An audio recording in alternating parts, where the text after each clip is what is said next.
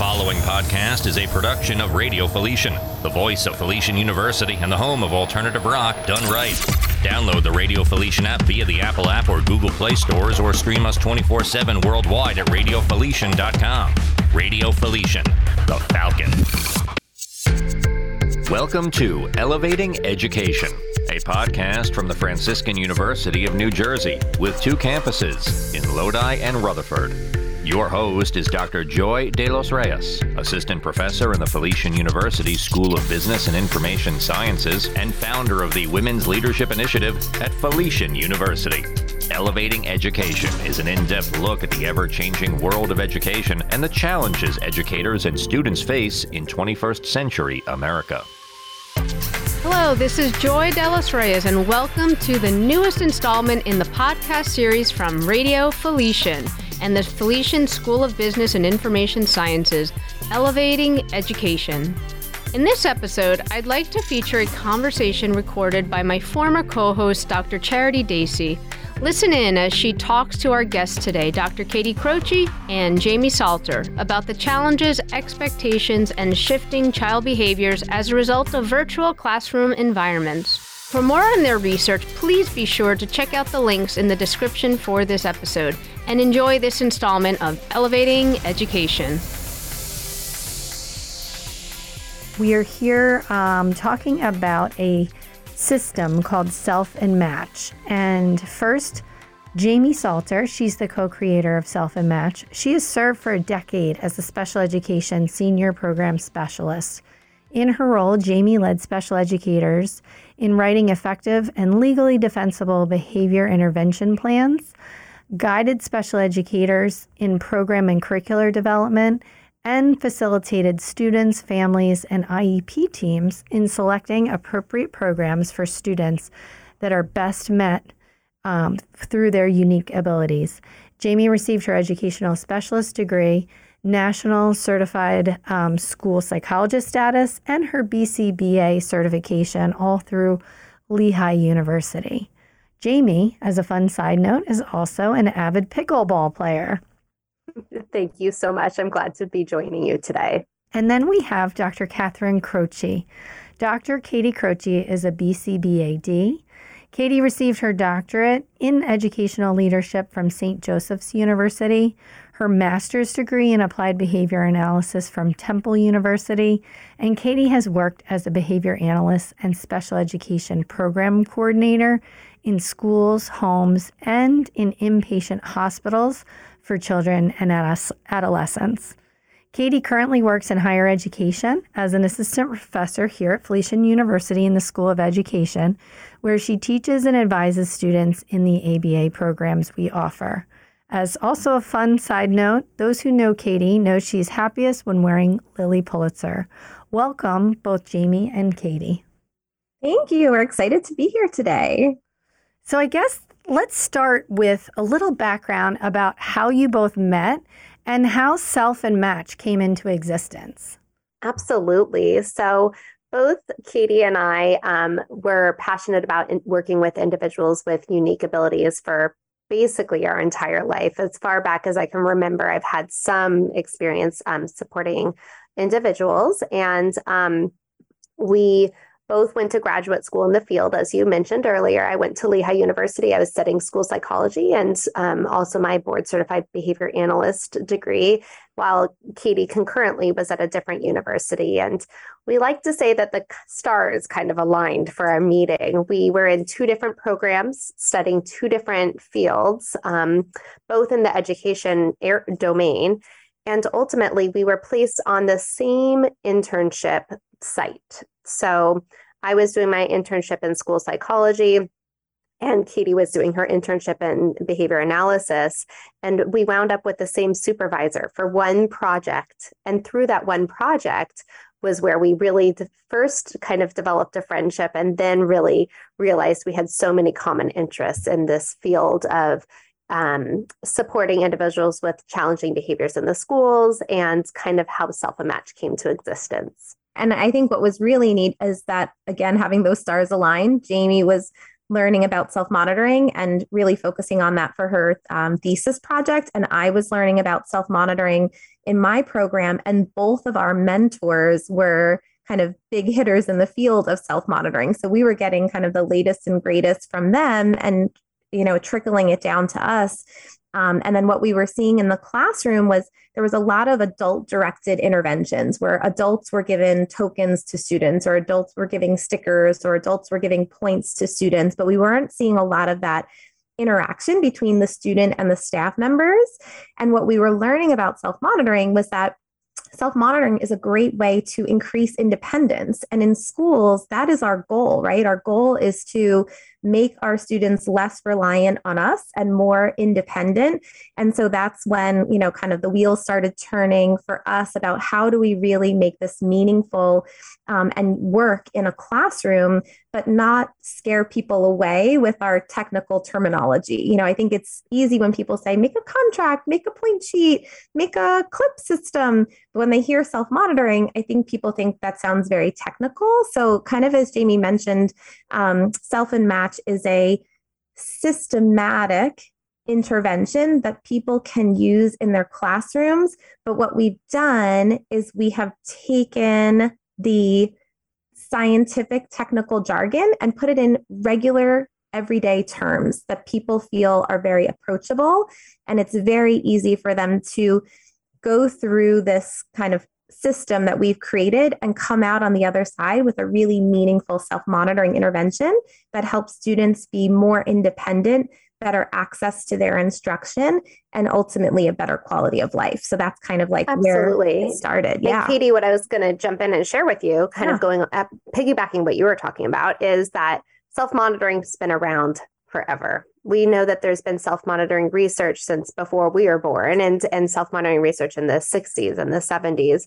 But this piece of self-monitoring where there's also an accountability check, there's someone, not only are you monitoring your own behavior, but someone else is checking in on you and reflecting on your behavior. That's been researched since the 70s. So what we wanted to do with Self and Match, and what kind of initially started organically, but then people kept saying, I love this because you're taking this research and you're bringing it into practice.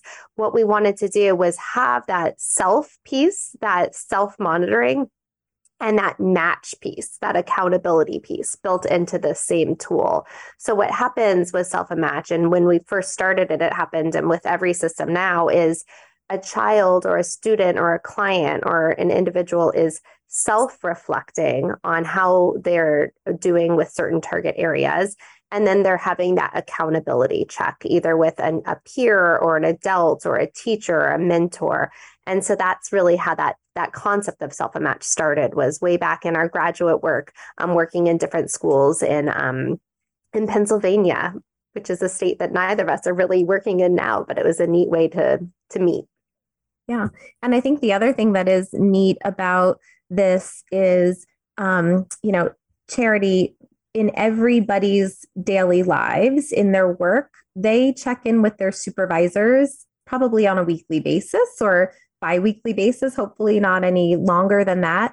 And so we thought when we were developing this and really learning about that social accountability piece and how important that is kind of like the natural schedule of check-in, right? Like we don't all work independently and don't get feedback from our supervisors. We get a job assigned to us. We have a task that we have to do. And then we check in with our supervisors, like, am I on the right track? Am I doing okay?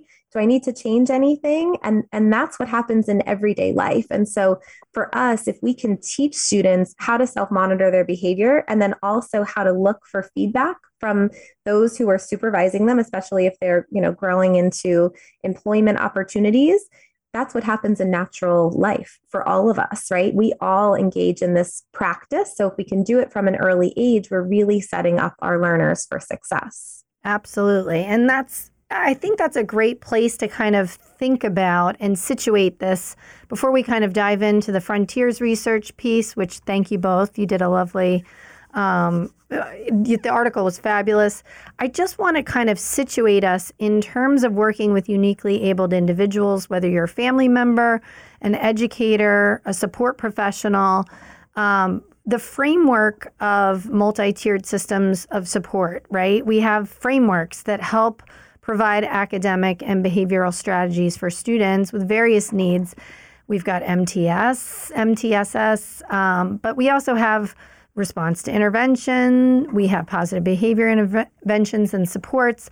Lots of methods out there used to identify and support, desired behaviors, particularly in school settings. Can you talk a little bit about where you would place your program on this spectrum of services, and whether or not it's focused around school settings or home settings as well? Okay, that's a great question. So the great thing about Self and Match, it's a self-monitoring system and a motivational system all in one. And so where this fits in the MTSS world could fall in academic supports. It could also fall in social supports. It could fall in communication supports, because as a behavior analyst, we see everything as a behavior. So whether it's increasing reading fluency, whether it is increasing your math facts, whether it is writing neater in your notebook, making sure that your homework is written down in your agenda, being friendly to peers in the classroom, initiating or ending conversations appropriately, or staying in the classroom if you have a student who is a runner and is running out of the classroom, or using materials appropriately. Self and Match can really help support students with any challenge they're having, not just the kind of behavioral challenges that people associate challenging behavior at school, right? There might be other areas of need that these students need support in. And self-monitoring is something that is so flexible that it can be helped across all of the tiers of MTSS. And then even diving in a little bit deeper, if you think about that traditional PBIS model with a tier 1, tier 2, tier 3 level of support, we have seen Self and Match and self-monitoring used at that tier 1 level as a school-wide intervention, where every student in the school is self-monitoring on the school-wide expectations. And Jamie, we have some great examples of that. We can talk about maybe a little bit of the work that we've done at the Monarch School for that tier 1 level of support. And then up to the tier 2 level of support, maybe you have a student who is who has an IEP, and they are in a general education classroom, and they need a little bit more individualized support, where we can make their system look a little bit more specific and unique to their areas related to their IEP. But then we've also seen, as a tier 2, a special education classroom where students are in a self-contained classroom and they're using class-wide Self and Match. And maybe every one of them is earning a different amount of points, or they have a different number of questions, or they're getting a different number of reinforcers during the course of the day, but they're still using it as a kind of class-wide system, all the way up to a tier 3 support, where you have a student who has an extremely individualized system, where maybe they have a lot of visual supports. Maybe they're getting access to reinforcement multiple times during the course of the day. Maybe they have very different questions that are tiered and specifically geared towards areas of need in their IEP. So it can be used all the way throughout the spectrum of the tiers of support through an MTSS system. So Jamie, why don't you start with one of the examples from a tier 1, where really it's school-wide for everyone, and so that we could really differentiate between that as we go to tier 2 and 3 for those people who might not be familiar with MTSS. Absolutely. And before I start, one thing that we have been remiss to mention is, when you have the Self and Match manual, one of the key pieces is not just the forms that come out of it, not just the self-monitoring, but it's that pre-planning, that work smarter, not harder, that's at the core of this intervention, and should be at the core of many good interventions. Really thinking through all the what ifs before you start. So in the manual, you have a considerations guide. You go through that guide collaboratively as part of a team, where you're thinking through all the what ifs. What if, what are our target areas?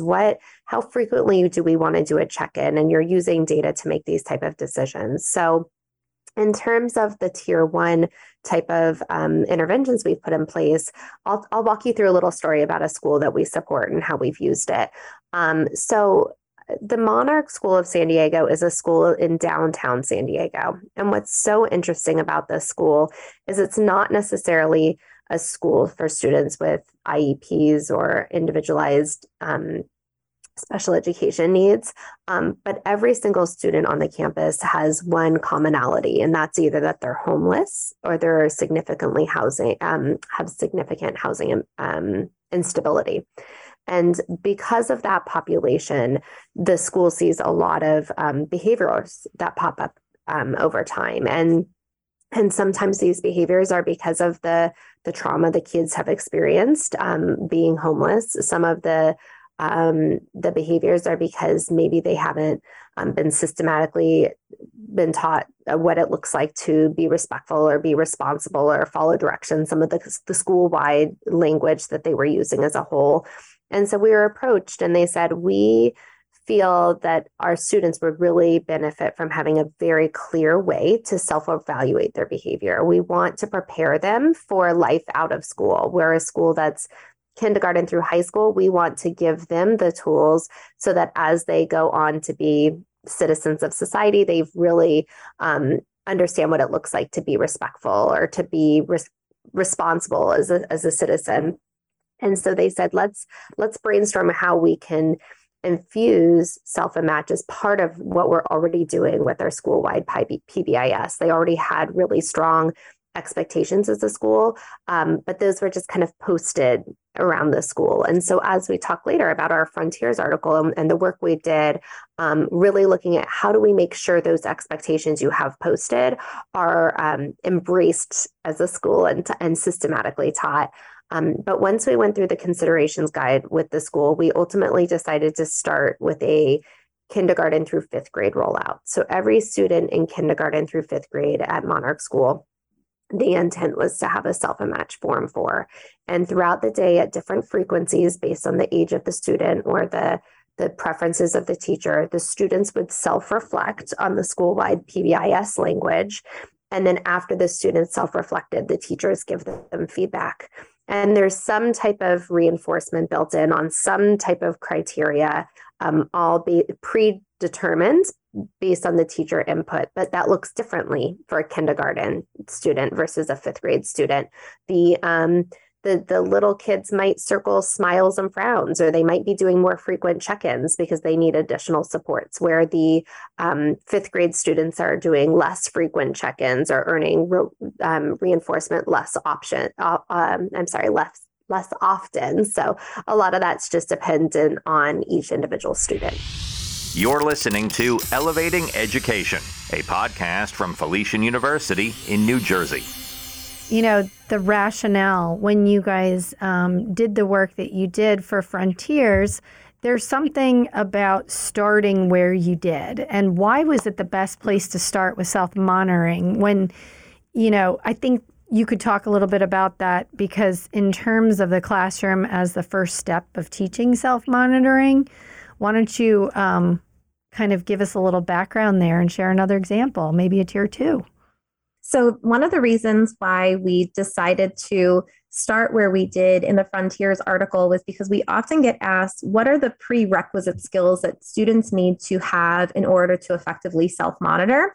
And from all of our time consulting, one of the things that Jamie and I kept coming back to was this concept of going back to basics and making sure that our students, wherever they are, if they're in the gen ed setting, if they are in a special education classroom, no matter how uniquely individualized their needs are, that we are ensuring that they understand what is expected of them.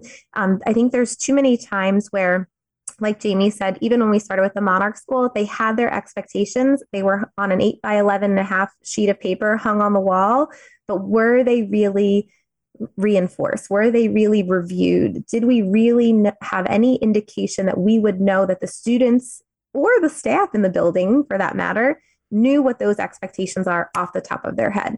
And if we don't know this, then that's where we have to start. And so every time that we consult, we look around the classroom and we see, do they have classroom expectations, or are there school-wide expectations? Because that is a simple, well-researched classroom management strategy that is easy, inexpensive, and can be quickly added to any classroom, but it makes such a difference. And sometimes it's those simple things that can really make such a huge impact. And so when we were thinking about, what happens now that we have students coming to a virtual classroom, that is still just as important. We have to make sure that the students know that our expectation is that their camera is on or it's not, or that they use the chat or they don't, or they use the hand raise button to make sure that they, get the teacher's attention if they want to ask questions.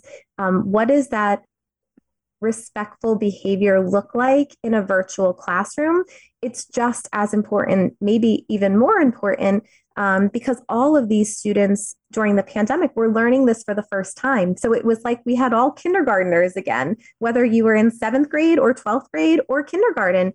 None of us had experienced this before. So we really had to go back to those basics. And so for us, starting out reminding everyone of utilizing those very simple, tried and true classroom expectations is the place to start. Yeah. And Katie, when we looked at that, what we did is we really went back to that research from way back, even in the 60s. And we sifted and we dug through all of this research on why do we set expectations as that first step for self-monitoring. And what we came to is that through the research, there were kind of 4 key areas for setting up those expectations. And that's what we talked through in length in the article. But I can recap the 4 for you if you'd like me to right now. That'd be great. And then we could talk a little bit about the title Beyond the Classroom Walls. So maybe how it starts in the classroom, but then it's carried over into other settings. Absolutely. Absolutely. So the first expectation, the first step in setting those expectations was when we looked at the research and kind of synthesized it, was the importance of co-constructing the expectations with students, allowing students to have a voice in the process. What we found is by allowing students to have a voice, they are more engaged with the process. They really understand, what does it look like to be respectful? What does it look like to follow directions? I keep using these same ones as examples, but of course, educators should use the ones that fit best with their classrooms, or if they have school-wide expectations of SOAR or ROAR or PRIDE or whatever, you can infuse this same language with those. But when we look at that co-construction, an example of what we did at the Monarch School was we had students engaging in what these behaviors look like, and we took pictures and we hung those pictures on the walls. So instead of it just saying we are safe, there's pictures of the kids engaging in safe behaviors right there, and co-constructing that process. And as a classroom or as a school or as an individual, really being a part of that development of the expectations. The second key tip we found was confirming that they're simple, easy to understand, age appropriate, and enforceable. So making sure that it's meeting the students at their different levels. And positively framed. We're always looking at what is it that we want the student to do, not what is it that we don't want them to do. We feel like the more they can hear and the more you can use that language in your everyday life. And we talk with educators about making sure that parents know the expectations so we can use that same language across settings. I love the way you're being kind right now. I love the way you're keeping your hands to yourself. So really stepping away from that, don't run, don't hit, don't blah, blah, blah. And instead really looking at those positive. That third step is really looking at teaching to fluency by explicitly teaching and practicing the expectations, making sure that you're bringing it into the classroom, not just that first day of school, not just that first week of school, but really when you have a couple minutes at a spare time, how do you infuse it in those couple minutes? Or when you come back from winter break, or Katie always has good examples. When else would you do it, Katie? If you have a new student join the classroom, if your principal stops in the classroom, if you have your special education classroom and you have a parent coming to tour your classroom, those are perfect opportunities. A substitute teacher, those are great opportunities to review those expectations. And the more frequently you do it throughout the course of the year, the more the students will see how important they are. And the more adults that utilize that language and reinforce, oh, I'm so glad you were being kind, you were so respectful, the more that the students will buy into those expectations. If we use that language, the students will also embrace those expectations as well. And part of that, I loved the recommendation about creating short videos, right, on social media, Flipgrid, TikTok, incorporating video. Talk a little bit about how during the pandemic, teachers really expanded their repertoire there and have started to do a lot more of the creation of short videos. Yeah, so I think there's so many different ways that teachers became really creative during the pandemic because we had to, right? So not only did teachers have to say to themselves, how am I going to model this for my students, but how am I going to engage with them in a way that they find interesting right now? And TikTok is all of the craze with many, many of our young learners. And so how much more powerful and meaningful is it to have your teacher make a quick 10 or 15 second clip about here's what it looks like to be respectful in my classroom and be able to share that. And then at any time, the teacher can reference that. That is a tangible asset that teacher has created. Even if it took them a little bit of time to do it, it's available to them at all times. They can reference that over and over again with their students. And when their students see them doing things that the students relate to, it helps them get that buy-in. In addition to TikTok, one of the other things that I think many classroom teachers were using was Google Jamboard. It is what we found during the pandemic to be so beneficial in our trainings to teachers as well, because it's an interactive whiteboard. We've seen teachers be extremely creative using T-charts that have the expectations of the classroom and using it as an interactive activity where there's pictures associated to what being kind looks like and what it doesn't look like. And then they can say, Charity, go in and move one of the expectations over to being kind. Jamie, go in and move one of them over to not being kind. So it's a way to get the students to not only interact at a distance with one another, because sometimes we miss that personal interaction when we don't have a physical classroom. But here we can put 2 or 3 students or even a whole class of students into one Jamboard and have them all working together to reinforce what those expectations are. I'm always blown away with the way that educators take these ideas and run with them. And, we had this idea of using Google Jamboard for teaching expectations.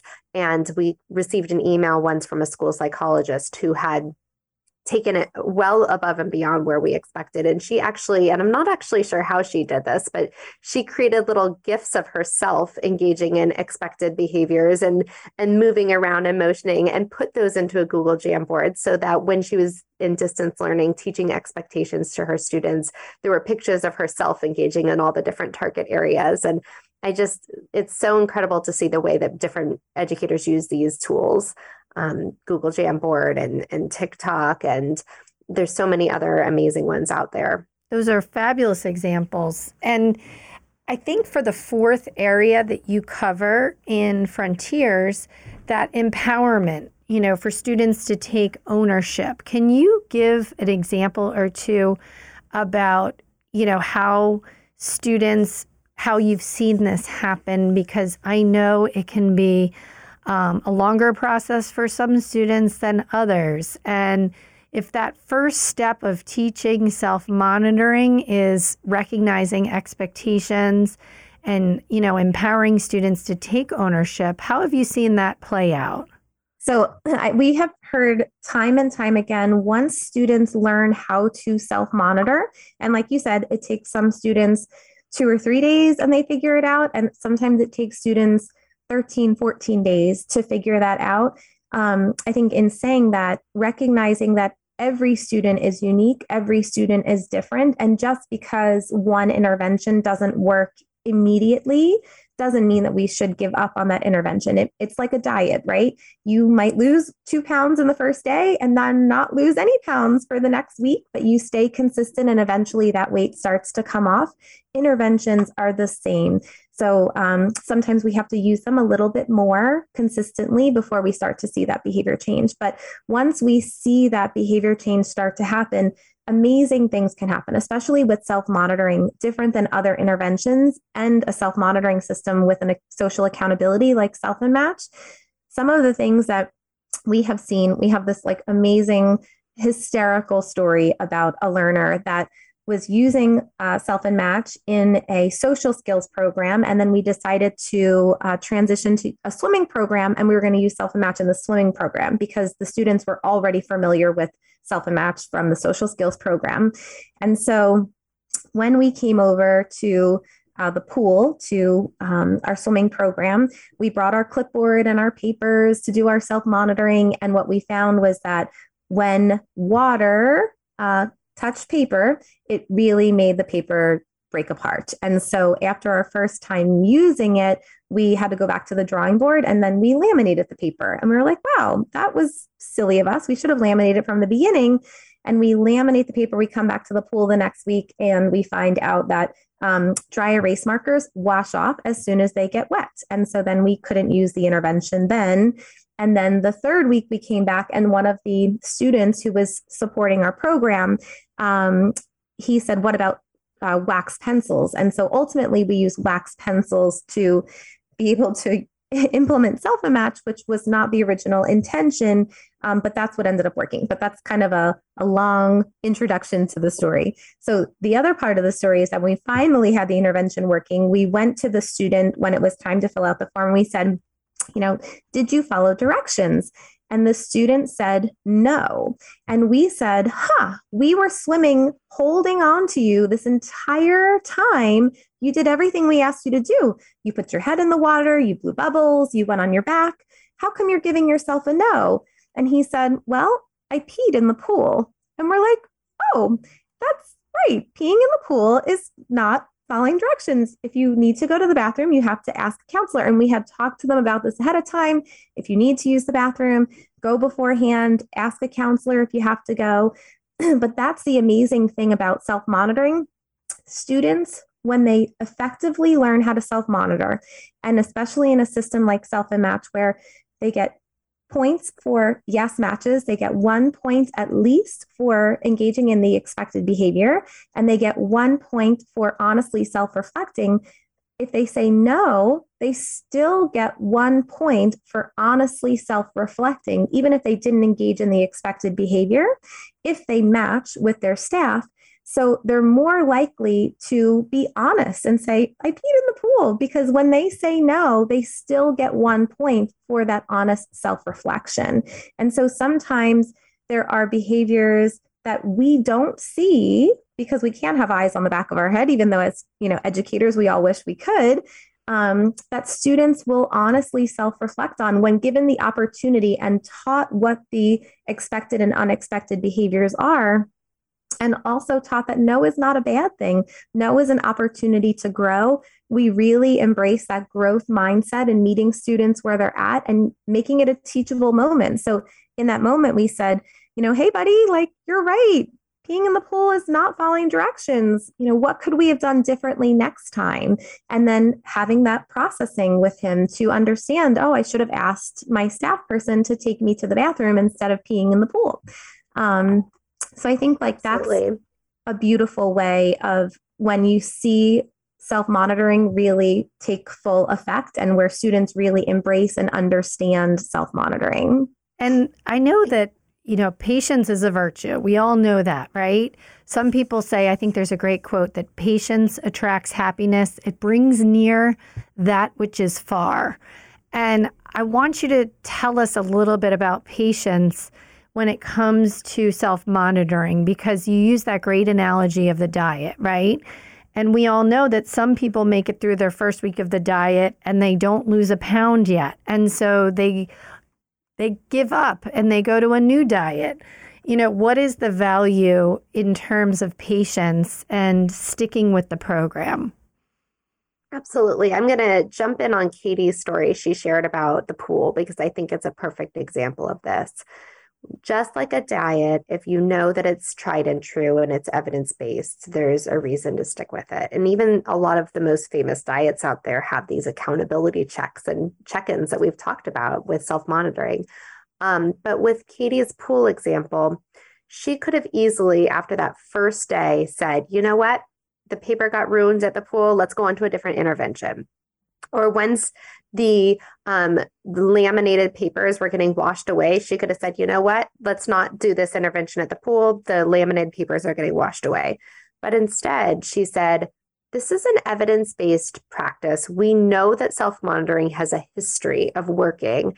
Instead of just stopping the intervention, let's figure out how to make it work. So she said, actually, she didn't say one of her undergraduate students said, hey, let's try wax pencils. And that's all it took for that intervention to start working with her students. And so I think it's such a great example about how sometimes the intervention won't work right away, or sometimes you need to make tweaks to the intervention, or to be patient, as you talked about, making sure we know what those expectations are before we're having the student evaluate it. So it does take time sometimes. Maybe you're going back to those considerations guide and saying, what is it that we need to figure out? What do we need to fine tune? But when we know an intervention such as self-monitoring has a history of being an effective tool, it's not necessarily about saying, let's try it for 3 days and let's move on. It's about seeing what needs to be adjusted so that it can be an effective tool with individuals. This is Elevating Education.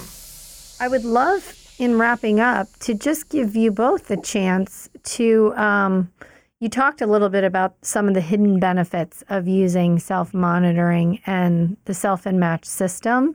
Is there anything you want to share with our listeners in terms of pointing them to resources where they can learn more about the program?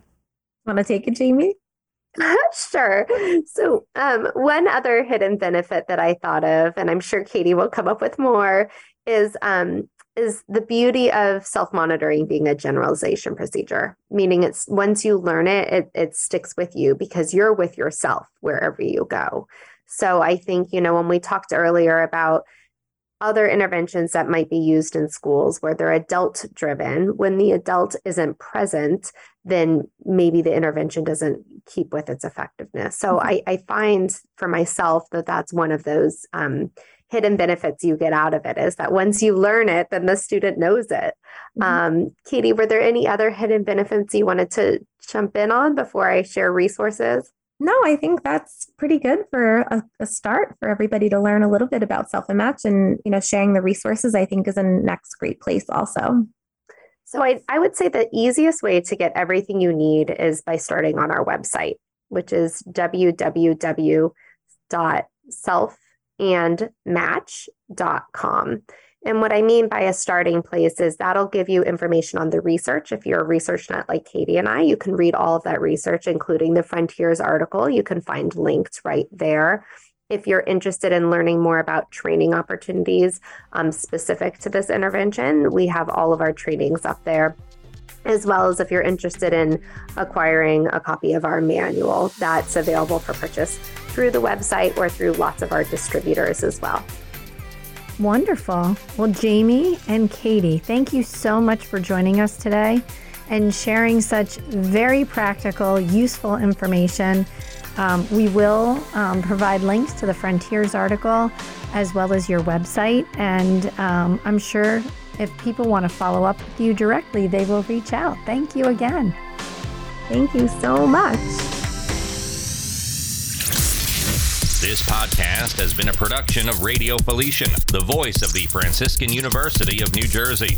Visit us anytime at radiofelician.com. Want to send an email? Reach out at radiostation@felician.edu. Radio Felician, the Falcon.